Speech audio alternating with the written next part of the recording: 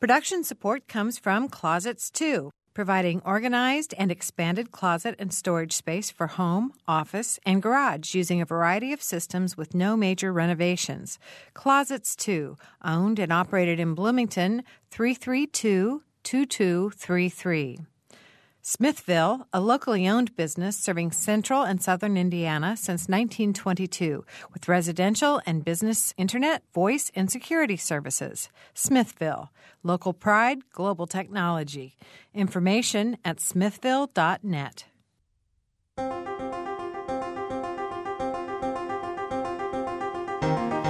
Welcome to Noon Edition. I'm Bob Zaltzberg from the Herald Times, along with Daniel Robison today, who's the Assistant News Director here at WFIU. And you're listening to our program with two guests, and we're going to be this is going to be an unusual program today. I'm sure of it. One guest is Kevin McKees, who calls himself an impoverished PhD student at Indiana University School of Informatics, but he's also the author of Twitter API Up and Running, Learn How to Build Applications with the Twitter API. And also, our guest number 2 is Mike Trotsky, who is co-founder of Sproutbox.com. So we're going to be you're going to be able to reach us in any number of ways today. I'm not sure exactly how we're going to be communicating, but there are a number of ways. You can phone us, as always, at 855-0811 or 877-285-9348. You can join the discussion on the website, wfiu.org/Noon Edition. You can follow us on Twitter. Follow at Noon Edition. Also, we're live blogging the event on CoverItLive.com. So, any number of ways that Daniel and I don't even know about. So welcome to the program, guys. Thanks. Good to be here. So, Kevin, I guess I want to start with you to sort of give me an overview of Twitter. I think we had I heard probably 4 weeks ago Scott Simon on a Saturday morning trying to teach Daniel Shore how to Twitter, how to tweet, I guess. And it was, it was pretty interesting. So we might need a similar kind of lesson. So I know many people out there in our audience understand it, are probably using, have Twitter accounts or using the technology. But sort of give us an overview. Okay, well, it starts with the constraint. The big thing is that it's just like blogging or any other content that you contribute. You can only use 140 characters. And that was originally something that came out of a limitation with SMS, with doing text messages. But it turns out to be a really powerful way to get people to engage, because it doesn't take that much to fill 140 characters. And in fact, you often don't even go over maybe about 80 or 100. So it encourages people to participate. But Twitter is, at the time, very unique in social networks in that it wasn't like Facebook where you have to do a handshake, that you have to follow me and I have to follow you. It's asymmetrical. So you can choose to take my content and I don't have to reciprocate. And that control really is what makes Twitter so powerful. Everybody has a completely different experience.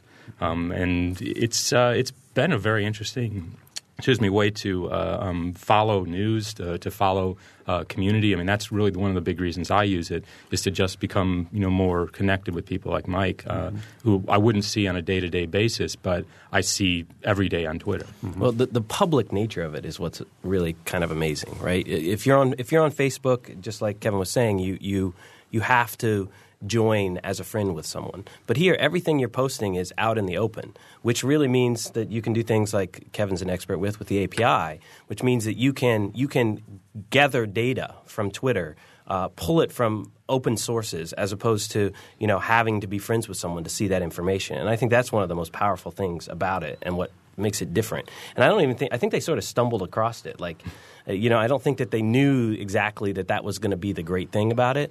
But it just kind of happened as they build it. Oh, well, you're going to probably hear this from me a lot during the program, so I'm going to try to back up for definitions. Okay. API. Okay, an API is basically a way a system or a site can share information. So with the Twitter API, they have a number of different views of their data. And in a lot of ways, it's just like a website.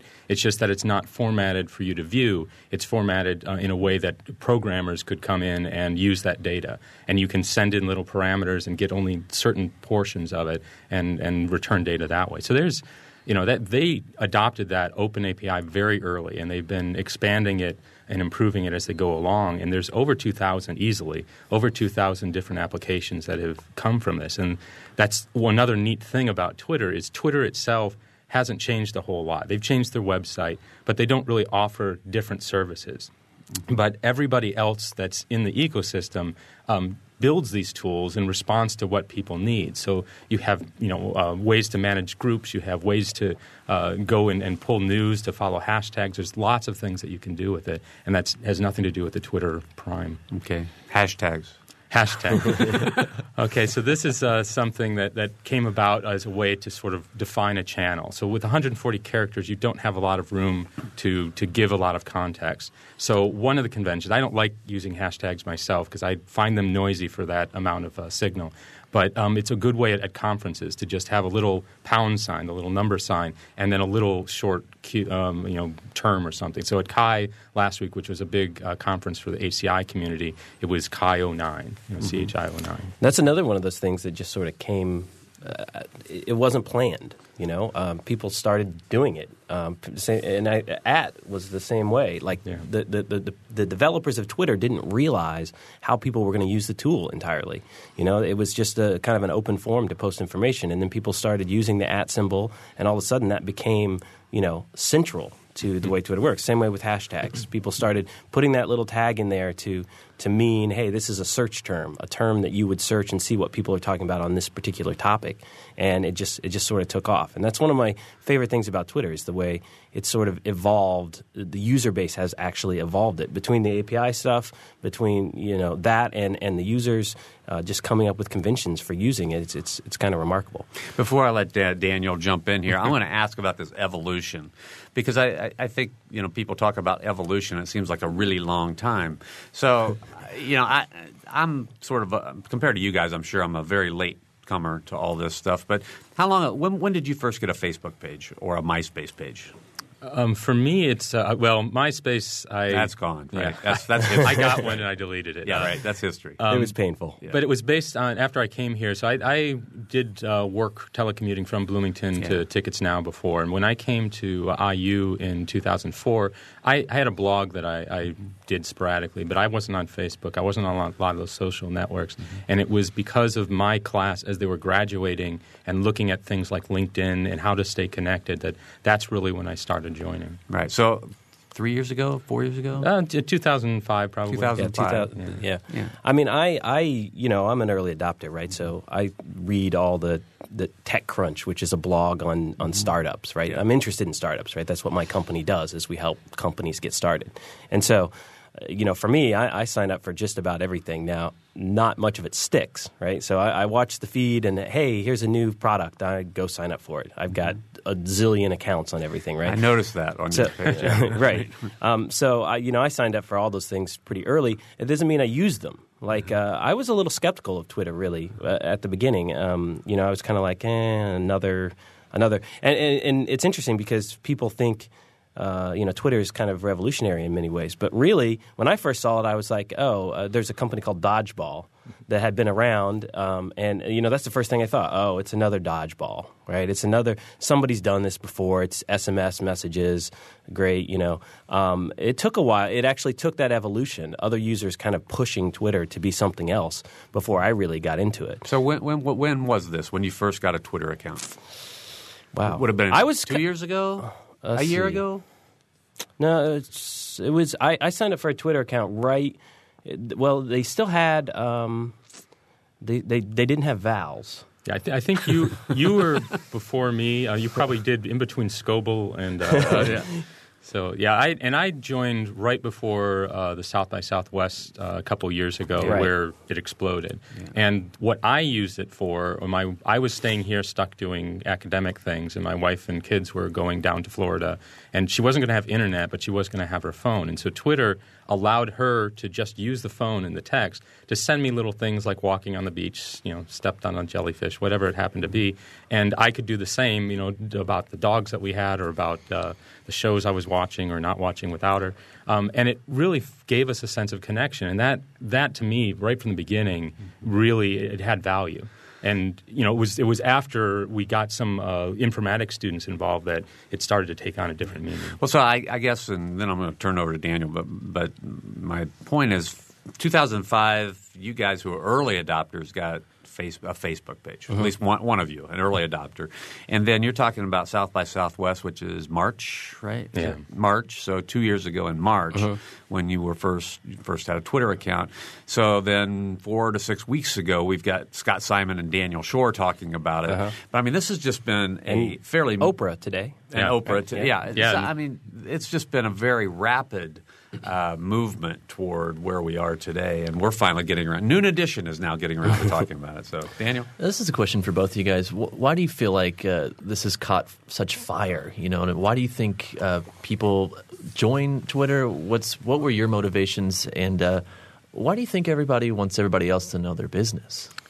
Well, I mean, it's become a central work tool actually for me, which is kind of amazing. Like I set up meetings via direct messages all the time, and Kevin was talking about how it's nearly replaced email. He doesn't have email on his phone because he just uses Twitter. So I think really the thing that makes it work is this whole model, this asymmetric model, where I can go and follow someone or they can follow me. I meet them at a conference, and maybe they follow me, and later I think of them again, and I go back and I follow them, and now we can direct message with each other. It's not with Facebook, for example, I don't necessarily want to add people I just randomly meet, to my Facebook page. But it's a scenario where you've met somebody and maybe you want to communicate with them about something later, and maybe you just want to follow what they're doing because you're impressed with them, and it allows you to do that. And so it's got this viral nature where you just keep adding people and following them, and I really think it allows it to grow very quickly, which is what's happened. Yeah, the way that every person can have their own unique experience is really what makes it powerful. I mean, this year has been fun to watch because Twitter has really exploded, but it's sort of exploded in a lot of different stages. And now we're at the celebrity stage where we have the race for 1 million followers. And that has just totally knocked what we thought the statistics were before. So, 500 people, 40 people, it just doesn't mean anything. And so a lot of the things that have come out in the last couple of months of these lists about how you can get followers or how you're supposed to use Twitter, and they all end up changing. When the things that come out, like with the auto follow, which allowed you, when somebody followed you, you'd send a little direct message, thank you. When that first came out and there were applications, again, third-party applications that were doing this, everybody loved it. And now it's a very split camp as to whether that's spammy or whether that's valuable. Everything about this system is adapting to the people that come on and use it. Mm-hmm. Well, let's talk about the social strata of this. So you can be following someone on Twitter and they can be following you, but you're not quite Facebook friends yet, and you're not quite friends in real life. What are the relationships between the people that follow you and the people you follow? I don't know. I think it's largely content. I mean, some of it is that you go and you see what they're writing, and that might be interesting for you. For me, anybody in Bloomington that follows me, I will follow back. But now I've got a separate account that's actually for my research going and trying to keep tabs on everybody there. It does. I mean, that direct message thing that Mike was talking about, in a way, that's sort of a stage that, once you're mutual and you can start doing the direct messages, that's sort of another stage. So there's a lot of fine-grained, I have an interesting mixture of people that I follow. For the most part, I follow people that I know and that are my friends. But there's a few, people that I follow just because I like them. I like the product that they offer, and I've maybe never met them. But actually, I've been traveling to all these tech conferences. So I went to 7 conferences, South by Southwest and Web 2.0 Expo and Web 2.0 Summit and all these different places. And so I've kind of took it upon myself to make it a goal to meet all the people that I follow, right? So I've been going around and I've actually been knocking, people that I've never met that I like their content on Twitter. I seek them out and I find them, partially because I'm at a conference and they'll post, hey, I'm having lunch over here. And I'm following them, so I just go over there and meet them. It's great for that. And so I'm trying to turn all the people I follow into my friends. All right, I want to give you a bunch of phone numbers and ways to reach us today. 855-0811, 877-285-9348. You can join us on the website, wfiu.org/Noon Edition, and use essentially an email to get to us. You can follow us on Twitter @Noon Edition. I represent sort of the traditional media, and so I want to talk a little bit about using social networking in a news manner. I mean, we have now about 6 or 8 Twitter accounts throughout our news department. So, and it's great. Do you follow? Yeah, I mean, that's one of the things that I've noticed. I've been following the community and stuff. At first, it's people like Mike and I, or the people that I sort of bully into get on in the informatics community to help research. And then we got students that came in. But in the last 3 months or so, both IU and HT have had a real presence. And you're using it well. I mean, the things that I get with, like, Hughes has something that's just sports. Mm-hmm. I get a lot of good information out of that. It's clear that there's people behind it, not just a corporation. Right. Well, good. I'm glad to hear that because I wonder. We're always trying to wrestle around with how do we fit in and how do we use social networking, in our overall mission, which is to present news and information that we believe to be accurate, fair, and also to bring people together, and to sort of perpetuate democracy. And so, I mean, Twitter is perfect for a news organization, right? I mean, it's that same sort of scenario where I'm not going to add the Herald Times as a friend on Facebook. That doesn't make sense. Although we do have a Facebook account. So. Yeah, I mean, there's fan pages now, and actually Facebook's trying to. Everyone says getting Twitter-like because there's some good ideas that they're taking from Twitter. But Twitter is a model where it's a publish subscribe model, and you just like, well, that's what you do, right? Mm-hmm. You have subscribers and you publish, and Twitter is exactly like that. And so I think it fits really well for news organization. And it's a great way for news organizations to use social media. Mm-hmm. So how do you find different things that you want to follow or different people that you want to follow? Nowadays it's getting a lot easier. So like the Chicago Tribune for a little while had listed their Twitter accounts in their masthead. And I actually think that they removed it, but it was just a day thing. But it's hard to not – I mean, it's very easy to find – organizations now and how they're using Twitter. The way that it used to work, and I think still works, is for your local network, is you look at like Mike's page and who's he following. I know Mike, and so he might be following some interesting people. Or I'll look in his content, and if he's referring to somebody with that @ symbol and that he's talking about something of interest, I might find that. Or you go to these conferences, these things that have nothing to do with where you live, and you're meeting these people, and you ask, do you have a Twitter account? And suddenly that's how you connect.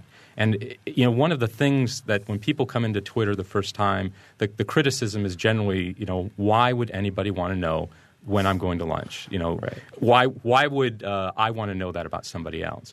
But when you're in the same town, that becomes very valuable information for the exact reason that Mike said. Is now you've got an opportunity. It lowers the barriers again, so you can go and talk to these people. It also gives you, if you find that somebody's having a bad day, you can. I've had times on Twitter where I've said something and somebody's brought me a Coke.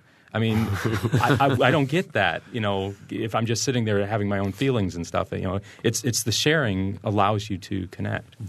Well, Bob, you talked a little bit about the Herald Times getting a Twitter account. I know that WFIU has a Twitter account.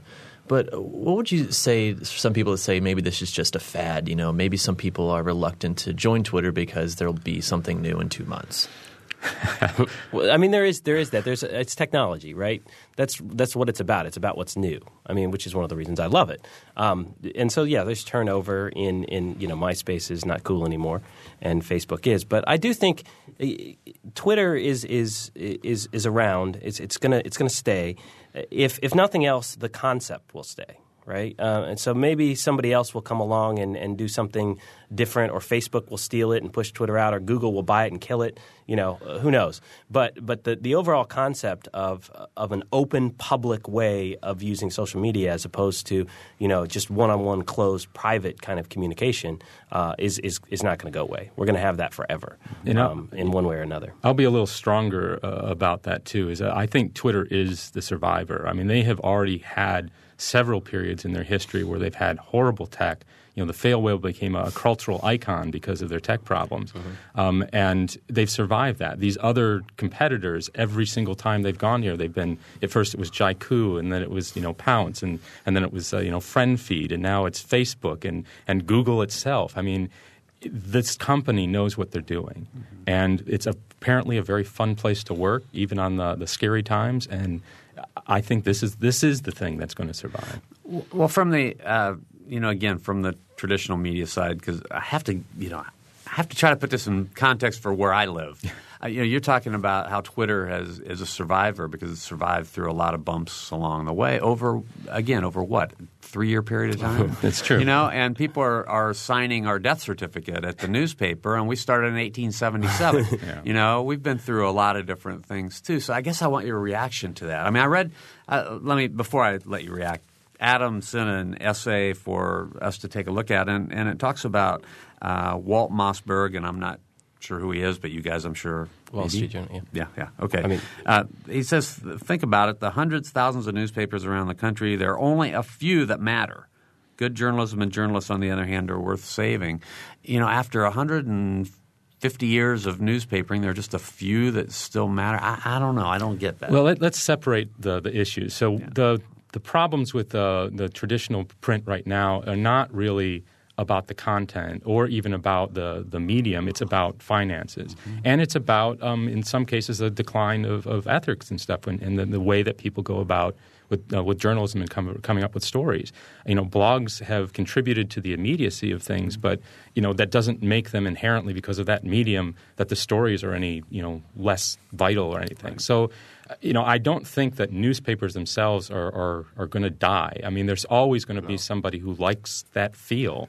But I think that what has to happen is an evolution of your business to be able to do exactly what you're doing. Start to use these other tools and connect and have relationships. I mean, Mike Wesch, who was the Teacher of the Year last year at Kansas State, I believe. I mean, he had a quote that I tweeted, I favorited, that I thought was really interesting about this. And he says, the fear of new media. It's one thing to stand by the lake fearing the water, but when the water is rising around you, fear is not an option. And that is what's happening. You can't say we're going to put these messages in the box if you're a marketer, or we're going to control how you're going to view this information.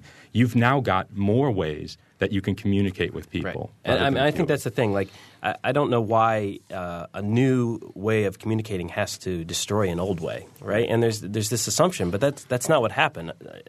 Fax machines didn't get rid of mail, and I still use the phone even though I have other tools. Email didn't eliminate. I still send letters, and I certainly still get plenty of junk mail of all kinds. Yeah. But it doesn't have to end. Newspapers don't have to go away because there are blogs. And I don't know why the sort of prevailing thought is that's the way things have to happen. Now, things change. You'll have to use those technologies, but it doesn't mean that I don't see newspapers going anywhere. Yeah, it's funny to think about the when I started at the paper, it was the Herald telephone, because the telephone was such a brand new item in 1877 when we were founded. So everything changes, I guess. Daniel? Well, do you feel like when WFIU or the Herald Times gets a Twitter account and they use it, sometimes we use it kind of nominally. We just sort of are using it to give the semblance that we're in the know. How do we, as a radio station, as a newspaper, really use it and benefit the people that follow us? Well, one thing is to listen. So I think one of the mistakes that a lot of these companies that are coming on now and following those lists of how to get followers are doing is they're saying, okay, there's 7, 8, 9 million people using this, and I want the largest chunk I can. I want to get as many followers as possible. But what happens is there's sort of your own little bar that raises and lowers. You have to have enough activity and value out of it that you're going to want to use it. But it has to be quiet enough and useful enough that there's a ceiling as well. And that changes over time. When I first started, I thought 40 was going to be it. And every time I've gone through a couple months and stuff, I reevaluate. Sometimes I shrink my network. Other times I'm in a state of growth right now because of Kai and because of the book. You start to reevaluate what you think is valuable and what you can handle. So people ask me, how do I follow, 600 and some people? I mean, it's nothing compared to some people. But I have found a way to filter this stuff and to find a way to put it into my routine, and I get value out of it. I mean, another thing is you were talking about, wanting to have a ton of followers and using Twitter to listen. And I think that's something that eventually people will do, is learn to listen to Twitter. There's lots of tools now like Filterbox, and there's tools out there that allow you to get notifications when people mention you on Twitter. So even people that don't follow you, I mean, I think that's sort of part of the evolution, and part of it being out in the public allows the people at Herald Times or WFIU to know when somebody mentions WFIU in a positive or negative context, even if they're not following, even if they're not part of their network. And I think that's going to be really valuable. You're going to find out if people think the Herald Times is too far to the left or too far to the right in the opinion page or whatever. And you'll, as people are saying that, whether they're in your network or not, by just using the tools to search it. And I think that in the long term is going to be a big benefit to all kinds of media. Okay, I just sent a tweet and I asked people for questions. So as you were talking, I was listening, but as you were talking, it's time for us to take a break. We're talking about social media and how to use it with a couple of guys who are experts in the field and very early adopters, let's put it that way. Kevin McKees is here and Mike Trotsky is here. So you're listening to Noon Edition. We'll be right back.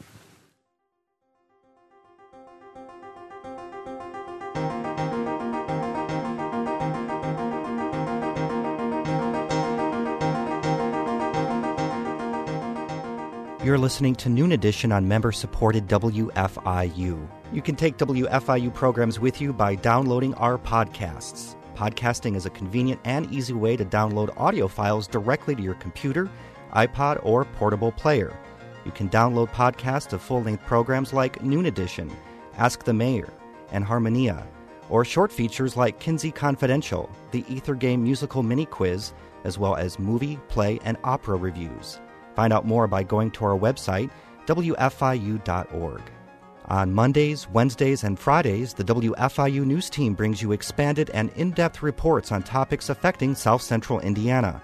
Listen at 8:33 a.m. and 5:45 p.m. every Monday, Wednesday, and Friday to catch that day's feature. If you miss one, that's okay. They're archived on our website, wfiu.org, and the best features from each week can be heard Saturday mornings at 7:45.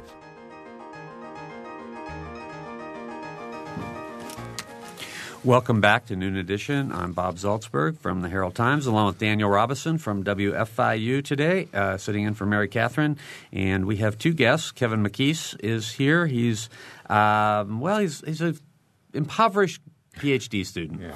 He says impoverished. He's a PhD student here at IU and also the author of a book, Twitter API Up and Running, Learn How to Build Applications with Twitter API. Our second guest is Mike Trotsky, who is co-founder of Sproutbox.com, and we're talking about social networking. So join us at 855-0811, 877-285-9348 if you want to use that old technology, the telephone. You can also follow us on Twitter at Noon Edition, or you can go to the website, wfiu.org/Noon Edition.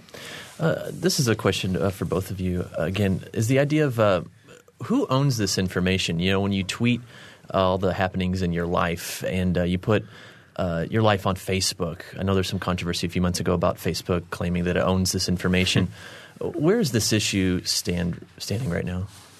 Well, I mean, the whole idea of security and privacy, I think, has changed. And there will be people in informatics that will disagree with me. So this is just one man's opinion. But my feeling is, if you take away the media, take away Twitter and Facebook and all that stuff, and we're walking on the street and I see you, I know where you are. I know who you are. I know things about you. And if I choose to go share some of that or distort it, it's still a reality and problem regardless of what the media is. And so the attitude that I used to have different usernames and different identities really for each one of the bulletin boards or the communities I was in, and I stopped doing that. It's just K. McKees for pretty much everything. And the reason I do that is it's a lot easier for me to deal with other things if I'm just trying to be myself. So with Twitter, it's great too, because if people don't like that or if they think I'm tweeting too much or not the right content, they unfollow me, and I don't really take that personally. So the fact that you share something, I think, is a good thing. It allows people to connect. But the ownership thing is, that I'm just not a very private person.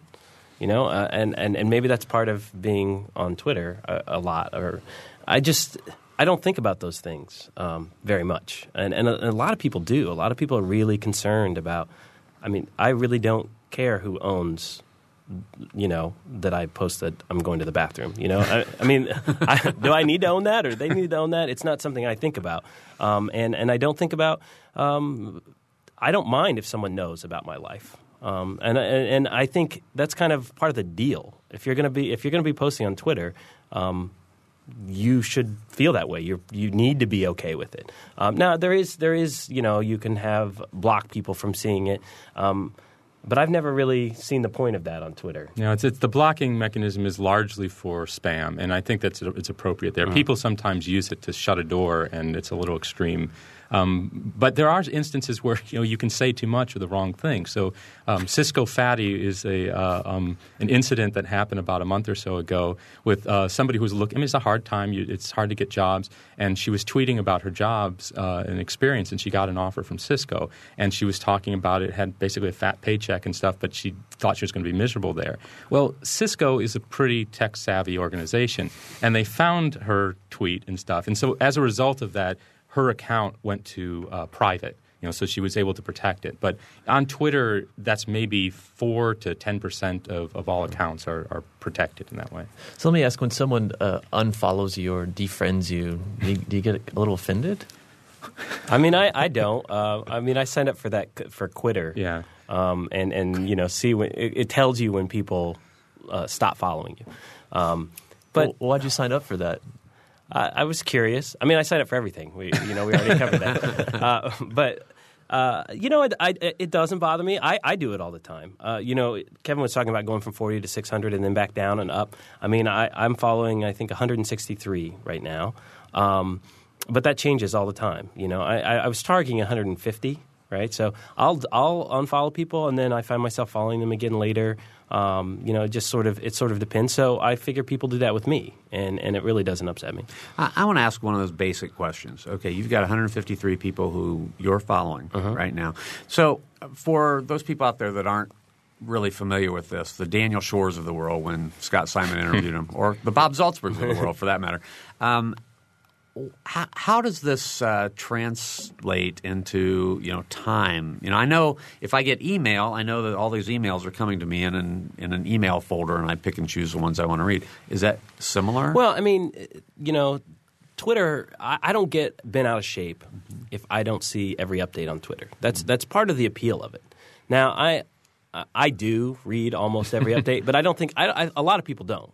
You know, Twitter is different in that way. It's a space where people aren't upset if you missed their tweet. Yeah, it's right.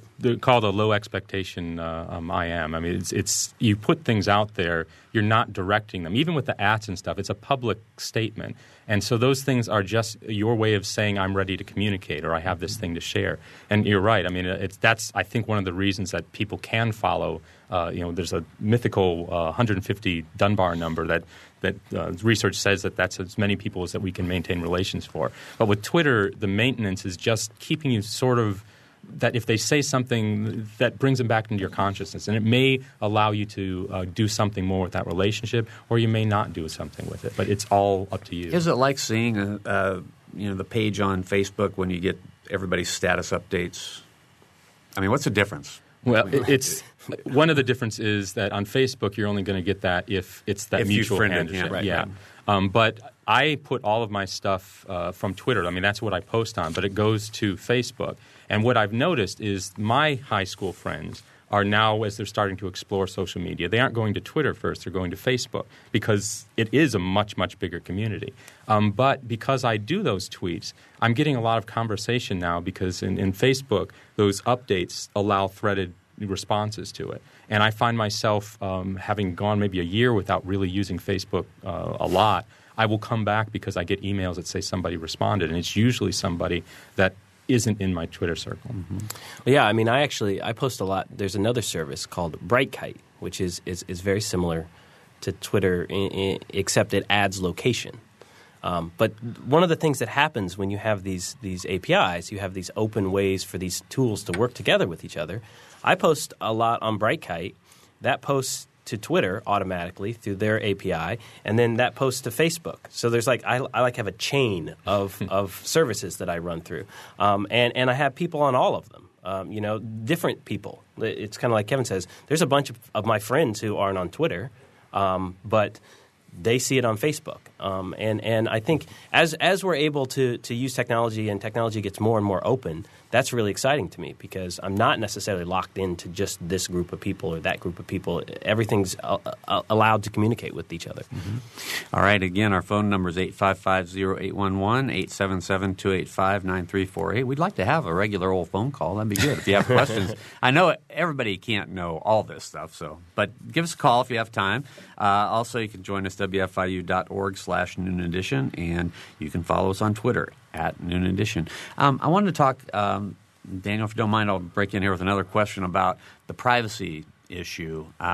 Because, you mentioned Cisco Fatty. There are lots of ways to I'm thinking of this in terms of our traditional medium, which allows for comments on our stories. Everybody's anonymous on those comments, and they say the most outlandish things. I mean, how is it sounds as if Twitter is not as anonymous because a lot of people Right. know who people are even by their whatever their username is. But how are the tweets monitored? I mean, are there if somebody starts making outlandish 140 character comments, what happens? Well, one thing is at the Twitter level, there's is a terms of service, and there are things. So they have shut down accounts before. Usually, it's spam. People who are just coming and following a lot of people, usually through automation.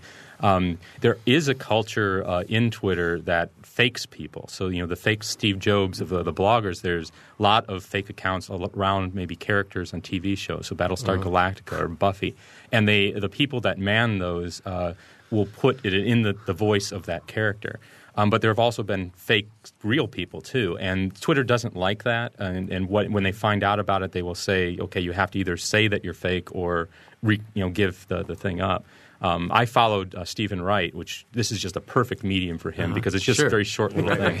And it turned out not to be Stephen Wright. And that was 2 years ago. And this person was just posting some of his material. And Stephen Wright found out, got an account, and then said hello and never used it again. But I think that you've got this community sense. So it's not just somebody anonymously putting something out in the world. The only way somebody's going to be able to read that content is if somebody's following them. Mm-hmm. So if that's objectionable or if you don't trust that person, then you unfollow. But you look at that network for validation. So if I type something right now and it's completely wrong, there's probably going to be people that will come and correct that. Mm-hmm. All right. Well, we have our first question. It's an email question. And again, this show is about community building, and I'm really glad that our producer brought this question in because it's something I wanted to ask about. It's about the concept of bowling alone, which I'm sure you guys are both familiar with. And Allison asked, a man named Robert Putnam wrote a book called Bowling Alone that addresses the decline of American communities or social capital. Can someone discuss the weakness of online community building, or do the guests claim there are none? So far, only online communities have been discussed. What about real communities? Is Twitter, Facebook, and MySpace really building the neighborhood communities in which we live? Well, I mean, it's huge in Bloomington in terms of the real life connections that come out of Twitter. I mean, last night we had Ignite Bloomington, which was just a blast. Actually, Kevin and I both did presentations. You get up, you have 5 minutes. It's actually very similar to Twitter. It kind of reminded me of it as I was putting together my presentation because the way it works is you've got 20 slides. They're each 15 seconds apiece.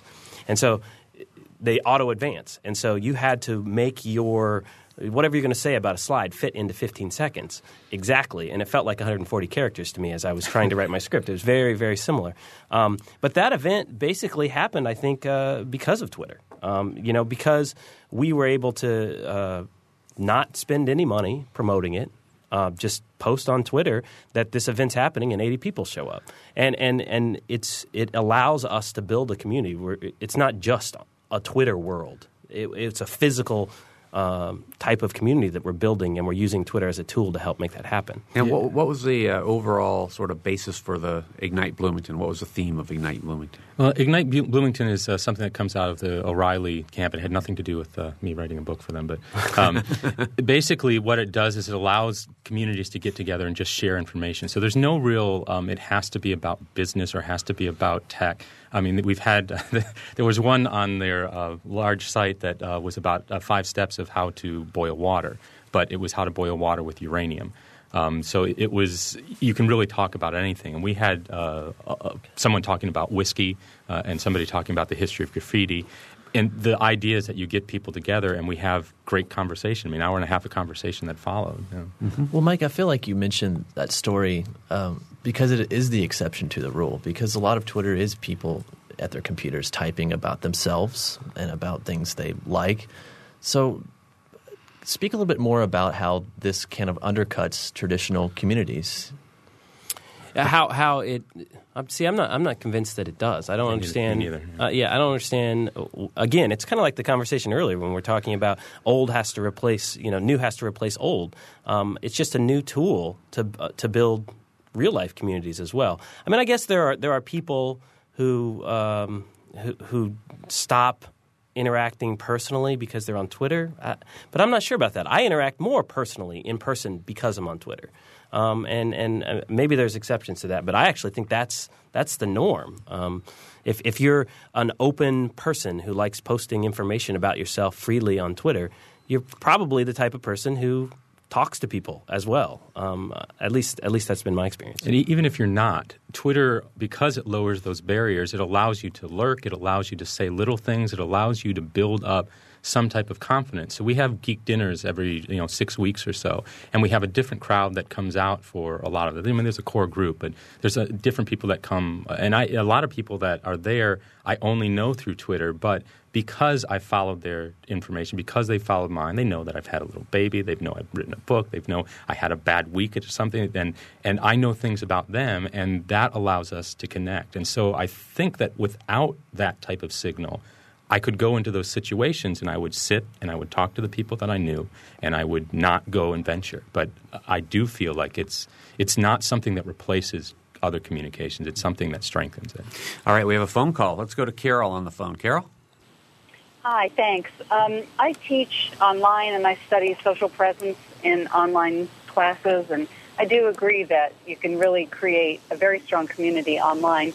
My question is, can you conceive of any way to use Twitter in the classroom, kind of like in place of clickers, because people have to buy clickers, but if students are sitting there with their laptops, is there a way to ask them questions and get immediate responses? And do you know anything about that or have any thoughts? Yeah, actually there was a capstone student that graduated last year in our program who the problem was with international students in the classroom of not only having, just the fear of raising your hand, but also the language barriers.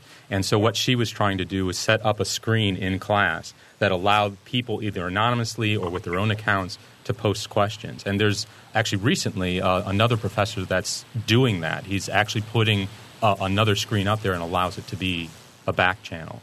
With Twitter. Yeah, with Twitter. And there's also out of MIT a program called Back Channel, which is used in conferences for much the same purpose. Yeah. I was going to say Back Channel and Impressor, which is a presentation tool a buddy of mine does in New York, has that feature. They just added that where you can have a presentation up and you kind of have a Twitter channel going on the side, so you can get questions right there.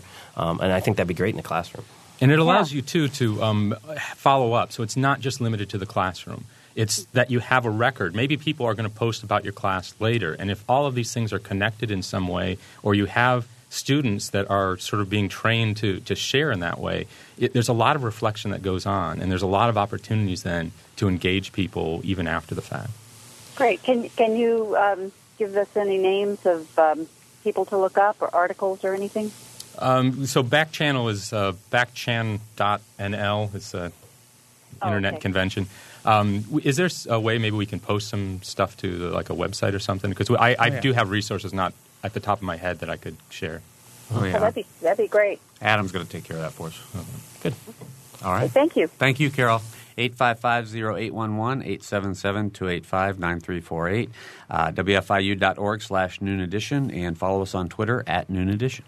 Maybe I'll ask about, I guess, the dark side of Twitter in the classroom. I taught a class earlier this week where there were these two girls who were text messaging probably throughout the whole class, even though I asked them a few times to quit. And they weren't paying attention. And with this technology at their fingertips, their attention spans were very, very short, So you spoke about the benefits of having this in the classroom. Speak a bit about maybe the limits need to be placed on this, especially in learning settings and other Well, it's settings. difficult. It's like laptops and meetings for me, right? At work, I used to own a company called Resight Information Technology, and we'd have meetings, and everyone would bring their laptop in, and would fiddle on it the whole time you're having a meeting, and you'd be like, well, are you listening? No, they're not listening at all. They're playing on their computer. They're doing work, though. And I don't know. I think it's different. I'm not sure that it's necessarily bad. I mean, obviously, if you're in class and you're goofing off, sending silly text messages to your boyfriend, that's not a great thing.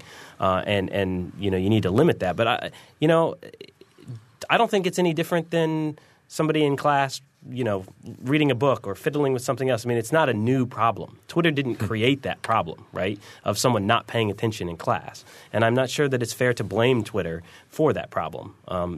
Blame the person who's not paying attention. And there are cues from that. I mean, if you see somebody, these are more signs that they're not engaged. Maybe as the teacher or somebody, you could go and try to engage them in other ways. It's a signal to you that maybe there's something more that you can do with the relationship. Or my I know you're trying to get us to say something bad about Twitter. No, I'm just playing devil's advocate. I'm sorry. It could be that my lecture was boring. I doubt that. Come on. All right, I just posted a question on here, and I'm going to ask it now verbally, and that is, how does Twitter – I want to talk about economics. How does Twitter make money? They don't. They're going to. This is apparently the year that they announced their business model. But here's the thing about Twitter is there are so many people that have money that are just enamored with this, and they see the potential of community. They see the potential of local customized search that they're willing to send money. In fact, their last round of money that they got was unsolicited. They actually didn't need it. Yeah. And they raised $35 million. And it's like, what are you going to do with this? Well, we're not sure. But in this environment, we might as well take all the money we can because we don't know what's going to happen in the future, which was totally their attitude. And they hired a bunch of people. So now, I mean, there's somebody just to monitor the API and communicate with people in a way they weren't doing before, which is very ironic given their Twitter, and they weren't using the Twitter account for that. Yeah. Well, it's very interesting to me. I just, it's the American way to be sort of capitalistic about things. And so I wonder, in the long term, what's the business model going to be? Well, I mean, I spend a lot of time on this topic because I deal with startups, and I'm really kind of revenue focused when I think about startups. I mean, it's all about figuring out what your business model is before you start, which is completely the opposite of Twitter.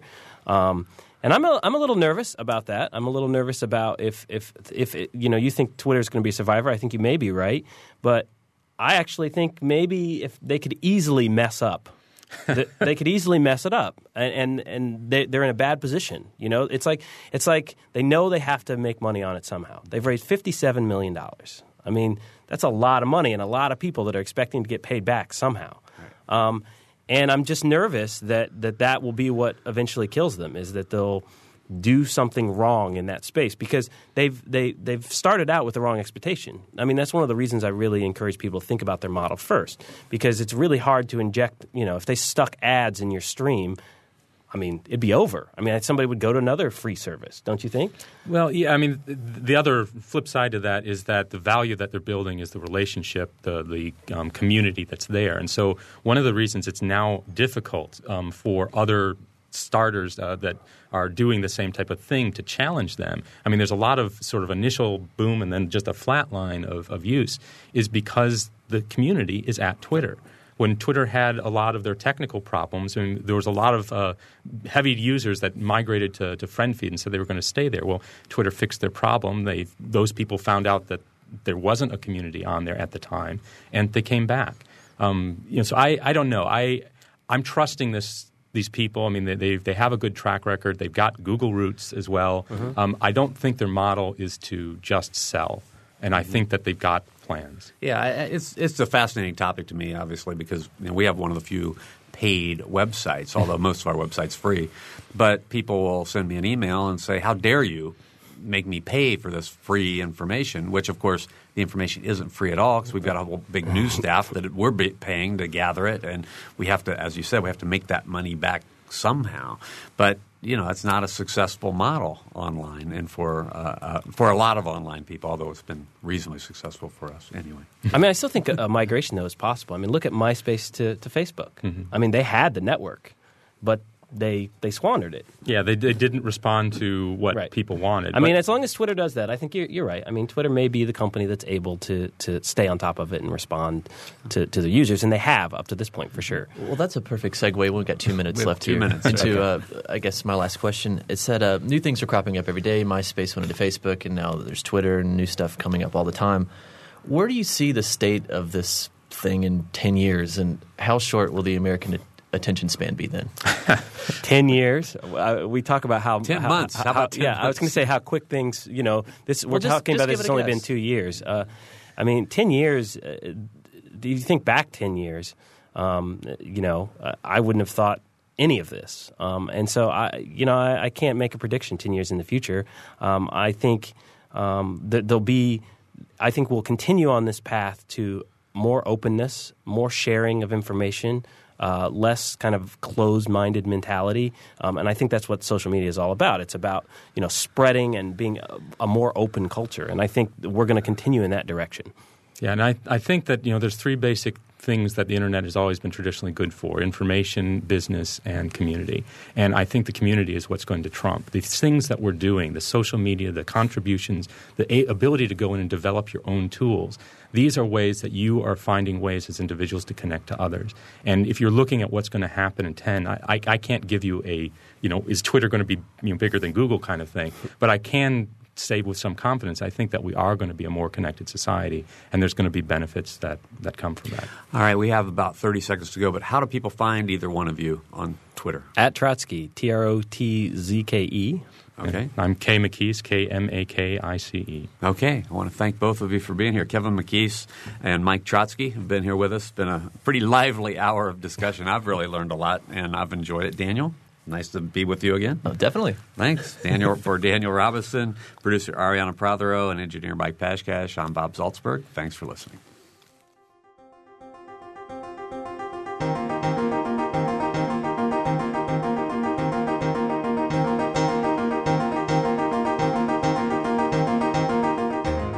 Noon Edition is a production of WFIU and the Herald Times. A podcast of this and other WFIU programs is available at wfiu.org. Production support comes from Closets 2, providing organized and expanded closet and storage space for home, office, and garage using a variety of systems with no major renovations. Closets 2, owned and operated in Bloomington, 332-2233. Smithville, a locally owned business serving central and southern Indiana since 1922 with residential and business internet, voice, and security services. Smithville, local pride, global technology, information at smithville.net.